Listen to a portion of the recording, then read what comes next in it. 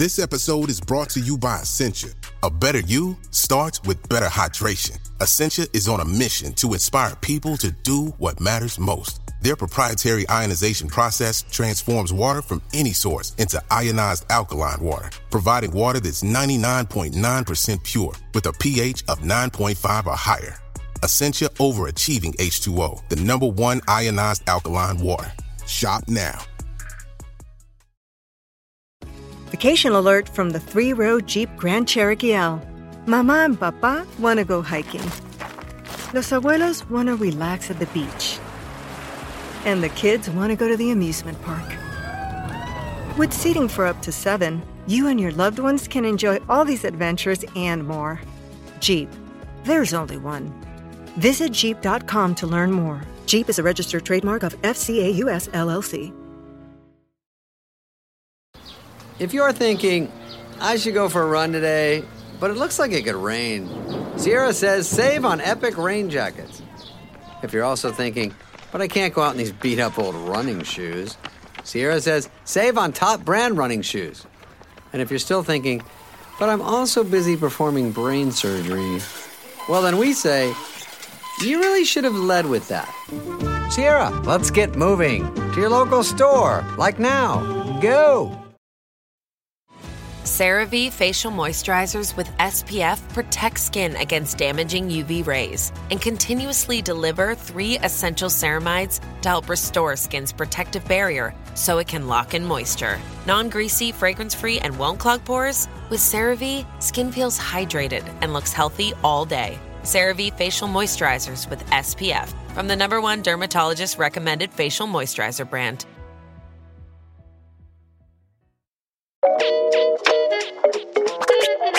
Hello and welcome to Instant Genius, a bite-sized masterclass in podcast form. I'm Sarah Rigby, online staff writer at BBC Science Focus magazine. Joining me on this week's episode is Dr. Michael Mosley. He's a former medical doctor, health writer, and presenter of the podcast Just One Thing on BBC Sounds. He tells me all about the simple lifestyle changes we can all make to improve our health and well-being. First of all, could you please just tell us a bit about your podcast, Just One Thing? Sure. So the idea of this podcast came from a bunch of independent producers. And what they said to me is, do you fancy doing a podcast series, which will be bite-sized? It'll just be 15 minutes ago. And the idea is that in each one, we will explore just one thing that you can do, which is kind of simple and easy and you can fit into your life, but which could, transform your life or at least improve your life in ways you might not predict. And they came up with a sort of a short list, which included things like brisk early morning walks or cold showers, and they seemed to me very doable. And so the idea is that in each episode, I do it. We get a volunteer, a member of the public, to give it a go as well for a week or so. And I also interview an expert in the area who knows a lot about cold water immersion or whatever it might be. And so it's partly an immersive experience and partly you're learning from the experts and to some extent from me and from the willing guinea pigs about what the experience is like. And each week it's different. So the things, the just one thing things that you include, they tend to be quite easy, quite small things that you can do. If, for example, I have quite an unhealthy lifestyle, can I do just small things like this and get healthier, or can they really replace larger lifestyle changes? I think what the research shows is that we may, on January the 1st or whatever, come up with all these New Year's resolutions and say we're going to lose 2 stone or, 20 kilos and take up a marathon. But when you have these sort of goals, they're very rarely followed through. And the more successful goals tend to be the ones where they are bite-sized, where you think, oh, yeah, I could do that. I could tag that onto my life. And a lot of it is about actually finding things you're already doing and then tagging these onto them. Because if you find it really difficult, if it's really challenging, then frequently people start and then they give up because it's too big a change. So the idea of these is, yes, they are relatively simple, but they accumulate. And that if you do them, then you can make some significant changes in a remarkably short period of time. So, for example, going for a brisk early morning walk. It's something that most of us could probably do. Most of us probably don't do.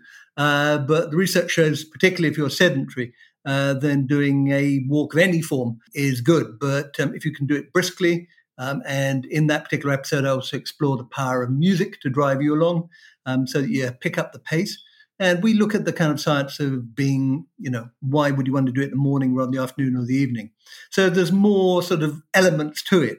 But the simple premise, go for a 15-minute walk, is something which is eminently achievable. And there is a lot of science now which suggests that doing something as simple as that, particularly, as I said, if you're starting off from a very low base, that can make a significant difference. So you're on your second series of the podcast now. So you suggested quite a lot of different lifestyle changes that I can make, but I think I might struggle to incorporate all of them into my life in one go. So if I am going to choose one, how would I go about choosing one from all of the topics that you've covered? I think one thing you can do is obviously go to BBC Sounds and look at the list and see which ones you fancy, basically, because you have to be willing to do it. You have to be interested in wanting to do it. And then it has to be something you can fit into your life. So that is really my best advice. You look at it and go, oh, yeah, I could do that. Or, oh, no, that doesn't really grab me. That isn't something I want to do. I'm already, for example, going out for early morning runs, so I don't need to throw in a early morning walk on top of that. But you may be someone who's got a kind of sweet tooth. You've been wanting to give up some of the more obviously sugary stuff. You're eating a lot of buns and you think, oh, I could try the dark chocolate challenge. And you'd kind of dig into that and you look at the science around that. And I certainly find that if I have dark chocolate in the house and we do explore the sort of science around dark chocolate, because it's less sugary, and because it's richer in cocoa and because it's richer in flavonoids, then I am less inclined to eat lots of it. So if it's a bar of milky chocolate, I'll eat the whole thing. But with dark chocolate, I'm quite happy to take a square or two, and that's that. I can put it aside and forget about it.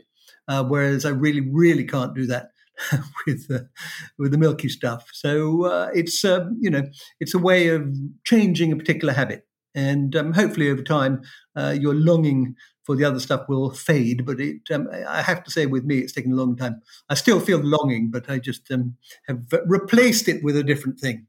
So as you mentioned earlier, on each episode, you get a member of the public in to test out this thing. Whose life has changed the most over the course of the experiments that you've done with them?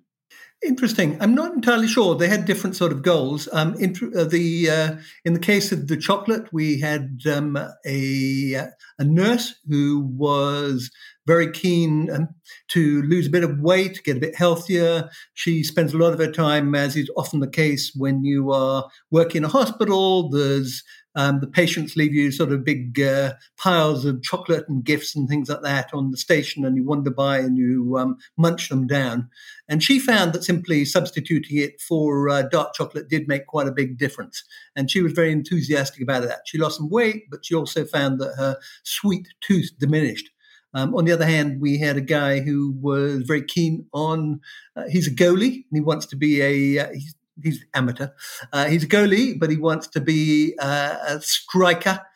So I got him to spend a while doing a sort of visualization technique, which is in one of the episodes. And he has become a sort of a goal-scoring phenomenon since that episode. So I think he's very grateful for it. But each person has sort of derived benefits in different forms. Oh, I'm glad to hear that he did end up getting his dream of being a striker.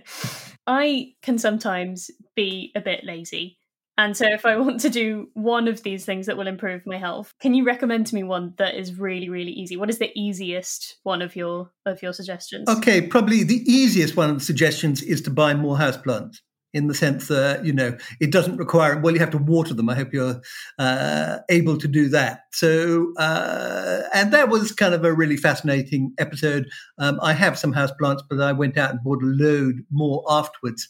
And the reason for the houseplants is there's a lot of evidence showing that having houseplants, particularly around you call them houseplants, it could be office plants, but basically having more brightly coloured plants and things like that around your office or around your home, they make you feel better just seeing vegetation in the house, but also they help to absorb and scrub out some of the volatile chemicals which our houses, and particularly as we go into winter, and we lock all our windows and doors and huddle up indoors. This is quite a big thing. Furniture exudes some of these things, and the other thing is that it gets drier during the winter months. Particularly, we got central heating on, and we know that will also dry out the sort of mucus in your airways and in your nose, which will make you more vulnerable to infection. There are a lot of nasty bugs going around at the moment, not just COVID-19, but the flu, some pretty vicious cold viruses hanging around as well. So having a few houseplants around helps to humidify the air. So that could keep your mucus in good slimy form. And on top of that, I just, as I said, there's just psychological thing about it, and it's just nice as well having them there to chat to and nurture a bit. So go for the houseplants. That's certainly probably one of the easiest things you can do. Yeah, I do like having houseplants, and I find it kind of stressful sometimes. If one starts to die, then I get a bit too worked up about it, and I'm like, what am I doing wrong? But it's easy to feel really proud of yourself when it starts to grow, or when it gets a new leaf or it starts to flower. Absolutely, and you can share it with other people. Years ago, I was making a series called "Trust Me, I'm a Doctor," and one of the things that really surprised me there was we were looking at air pollution, and there was some research which suggested that silver birch trees are a very good way of trapping the sort of microparticles that come out of lorries and buses and things like that. And so the producer suggested that we get these houses on quite a busy road and we plant birch trees outside in pots. And I thought, this is ludicrous. A few birch trees are not going to make any difference whatsoever. But he persuaded me otherwise. And the academic said that she believed it might work. And indeed, we did that. And we sort of swabbed the house beforehand and swabbed the house 3 or 4 weeks later after the birch trees had been outside. And we did see it had led to a significant drop in the sort of particulate matter that had sort of come in through the windows and settled on the equipment and stuff like that. So just having a few more trees around seemed to make a big difference. Houseplants obviously not as big as birch trees, but if you get enough of them, then and as long as you don't get too stressed by them, it's supposed to be a sort of pleasurable activity. But, yeah. So how do plants actually absorb air pollutants? Well, it seems to be to do with the sort of the surface area of the stoma that, as I understand it, and I'm no expert on this, which is why we always get an expert in, that what they do is they trap, and particularly on the fine sort of hairs sometimes on the plant, they trap some of these particles, and when you sort of water them, they get sort of washed away.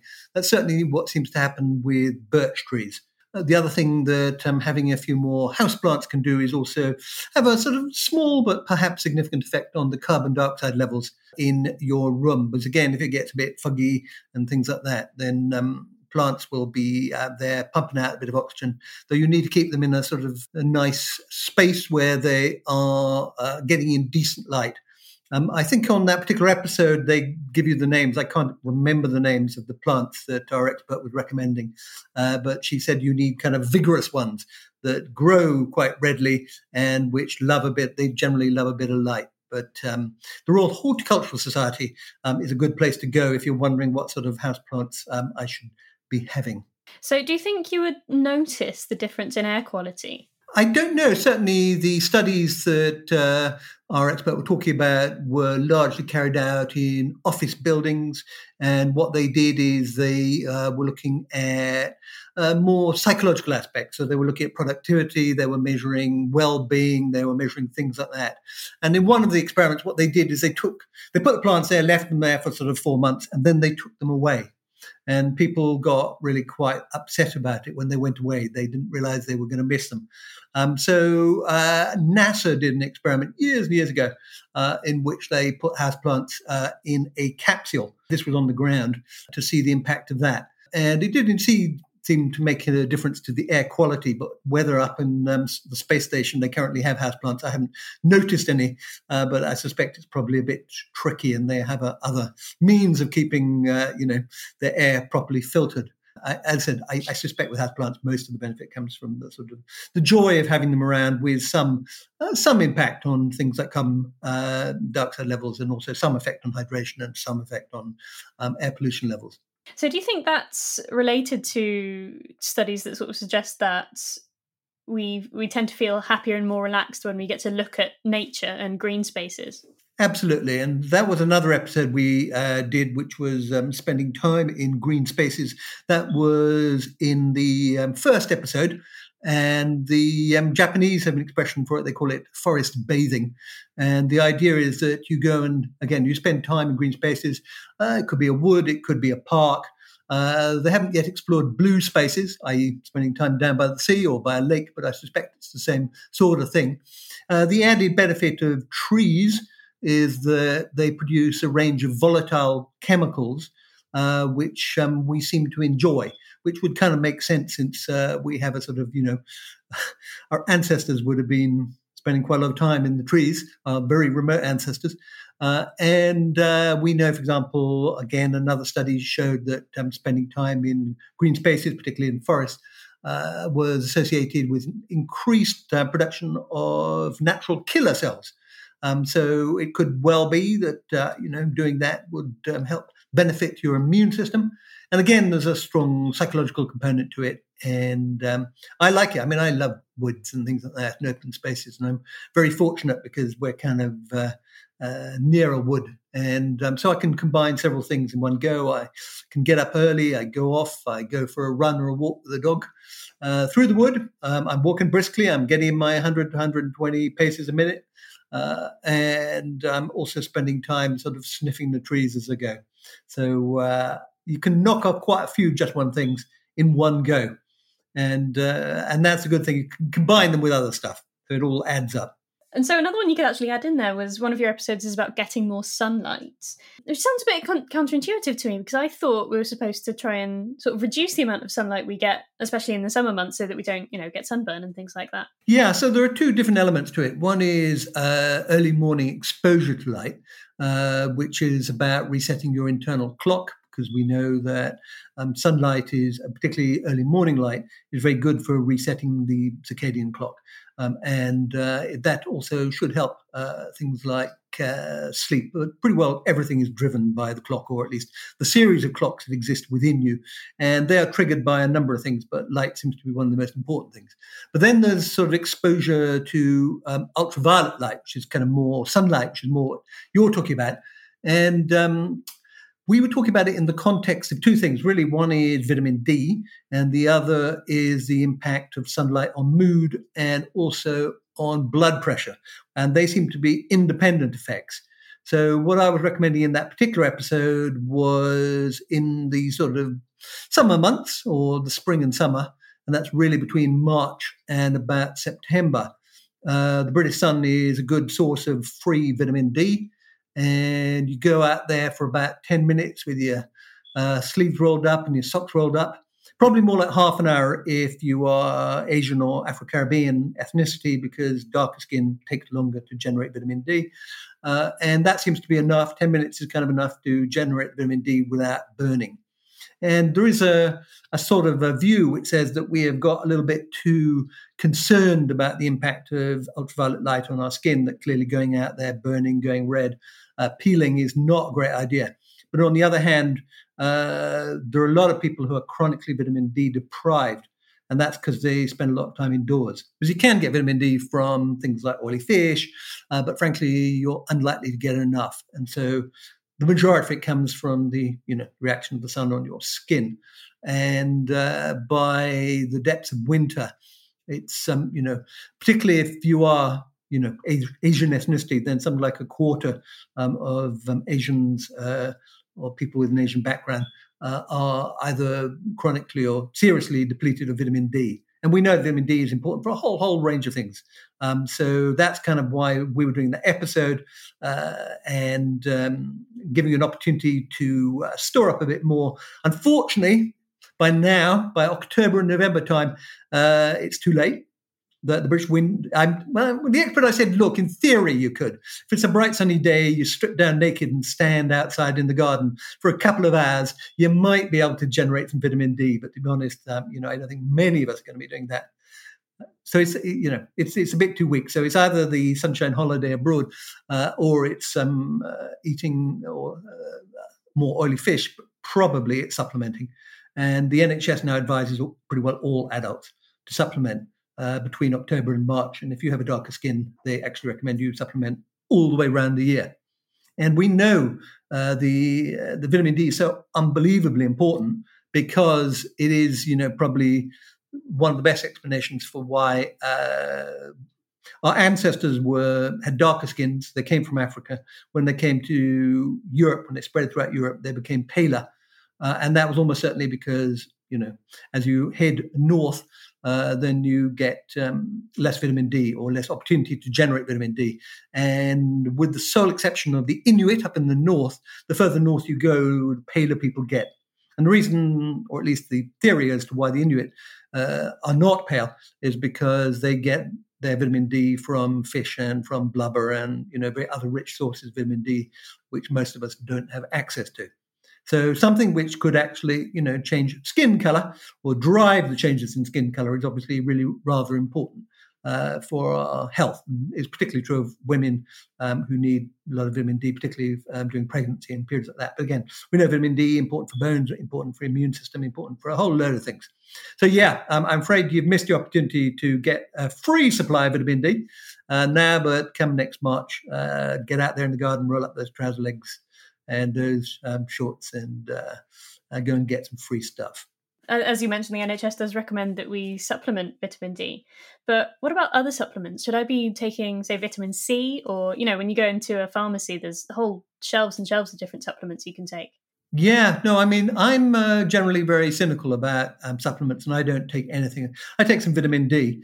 It obviously depends. I try to get to the bottom of how common vitamin deficiencies are, because obviously, on the whole, taking vitamins, if you've already got sufficient vitamins, is a complete and utter waste of time. Your body will, pass them out. There is some evidence for zinc for the cold. There have been a number of randomized controlled trials showing that if you take zinc tablets, it will cut the duration of the cold by about 2 days, from 7 to 5. Vitamin C, not really worth it unless there are a subgroup of people who seem to benefit from vitamin C supplements, and they are marathon runners and extreme sports people. They're the people who, for whatever reasons, if they get a cold, then they do benefit from taking vitamin C. The rest of us, no. But what's very difficult to get at the bottom of is just how common insufficiencies and deficiencies are, because they're not really measured. We were always told at medical school, doesn't happen, the diet, it's fine. But the reality is when you start looking into it, it's generally not fine. So, for example, we know that women between the ages of sort of 20 and 55, typically high risk of iron deficiency because of menstruation and things like that. We know that if you're vegan or indeed even vegetarian, and a lot of people are going that direction, high risk of iron deficiency, and particularly a vitamin B12, folate deficiency, very high risk of that indeed.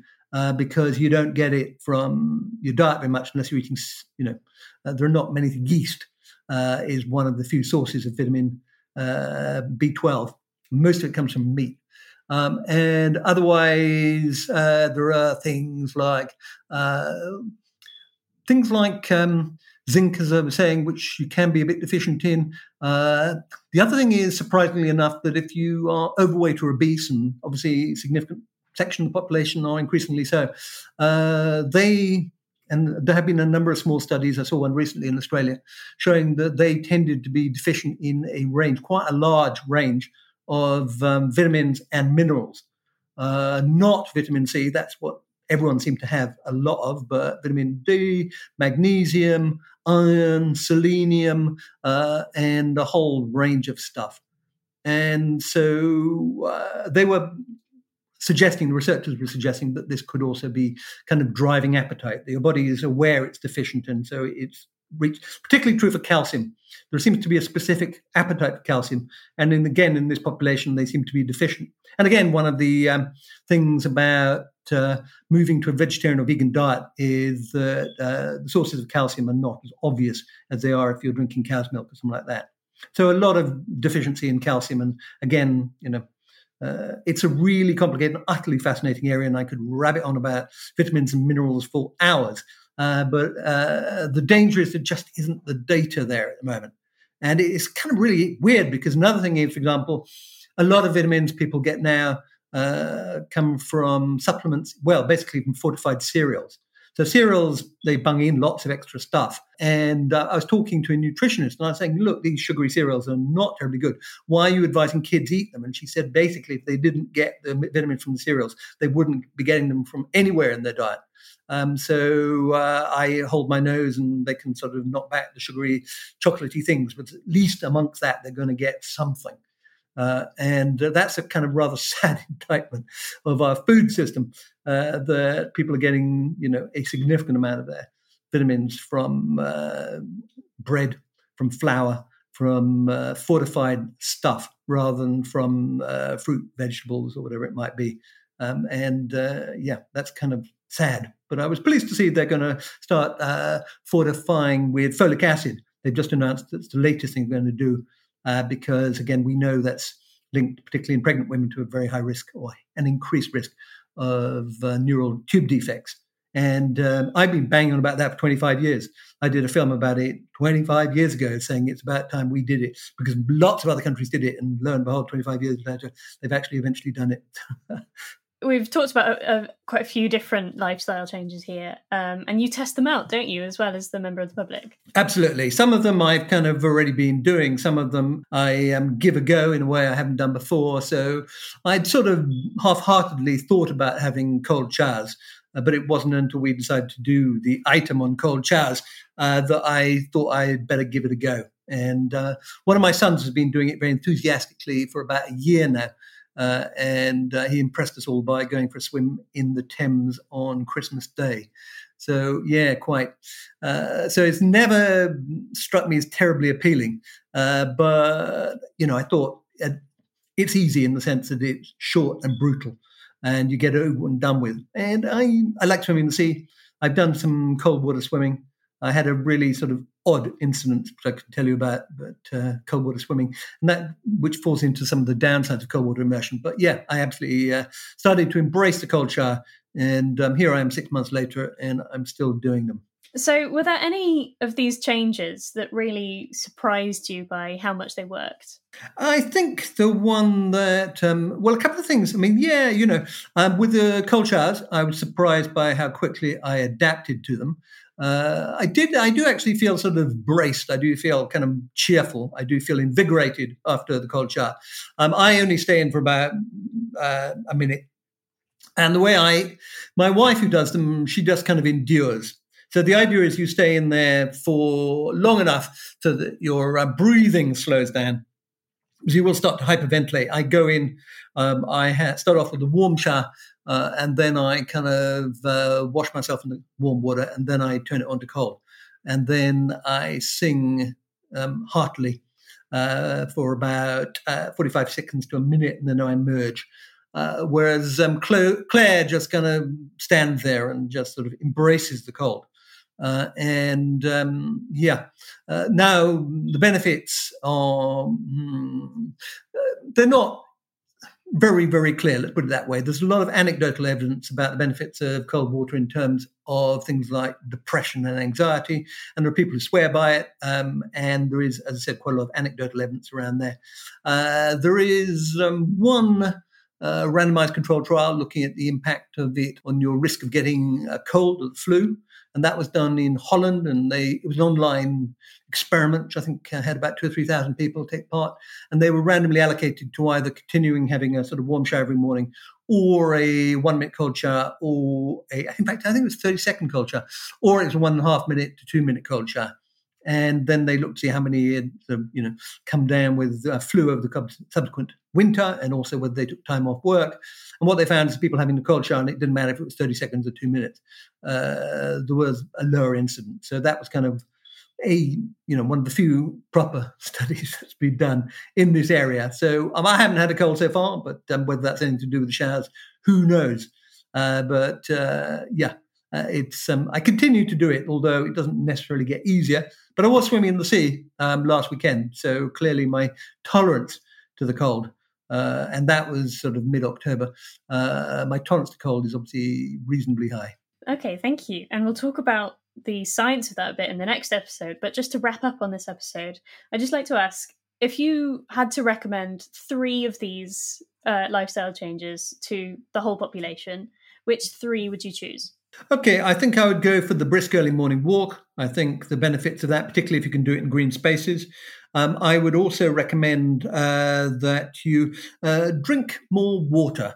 So we went into that one, and the recommendation was essentially to drink a glass of water when you wake up, a glass of water with each of your meals. And I found that, it fills you up a bit, but I thought I was drinking enough, and I probably wasn't. And the recommendation is, how do you know if you're drinking enough? Well, basically, you should be weeing 6 or 7 times a day. So that's my new rule. Along with 5 a day, you should be going for 7 a day, 7 wees a day, and that'll do you. And the third one is probably the press-ups. So we explore the science of press-ups and particularly resistance training. But I won't say I like doing press-ups, but I'm quite good at them. So I stick to them. And again, there was an interesting study done in firemen, or fire officers rather, where they showed that those who could do about, I think it was more than 40 press-ups in their 30s, their risk of dying of a heart attack 20 years later was significantly lower than those who could manage less than 10. So the press-up, or the push-up, what you want to call it, is kind of one of the best all-round exercises you can do. Thank you for listening to this episode of Instant Genius. That was Dr. Michael Mosley. If you want to know more about the health hacks we've discussed in this episode, check out Just One Thing on BBC Sounds. Or, to learn even more about the easy ways to improve your health, and the scary experience Michael had whilst cold water swimming, head over to the Instant Genius Extra podcast. The November issue of BBC Science Focus magazine is out this week. Pick up a copy in store, or visit sciencefocus.com.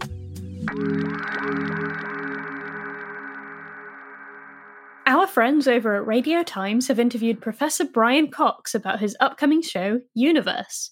If you're interested in hearing that interview, make sure to subscribe to the brand new Radio Times podcast.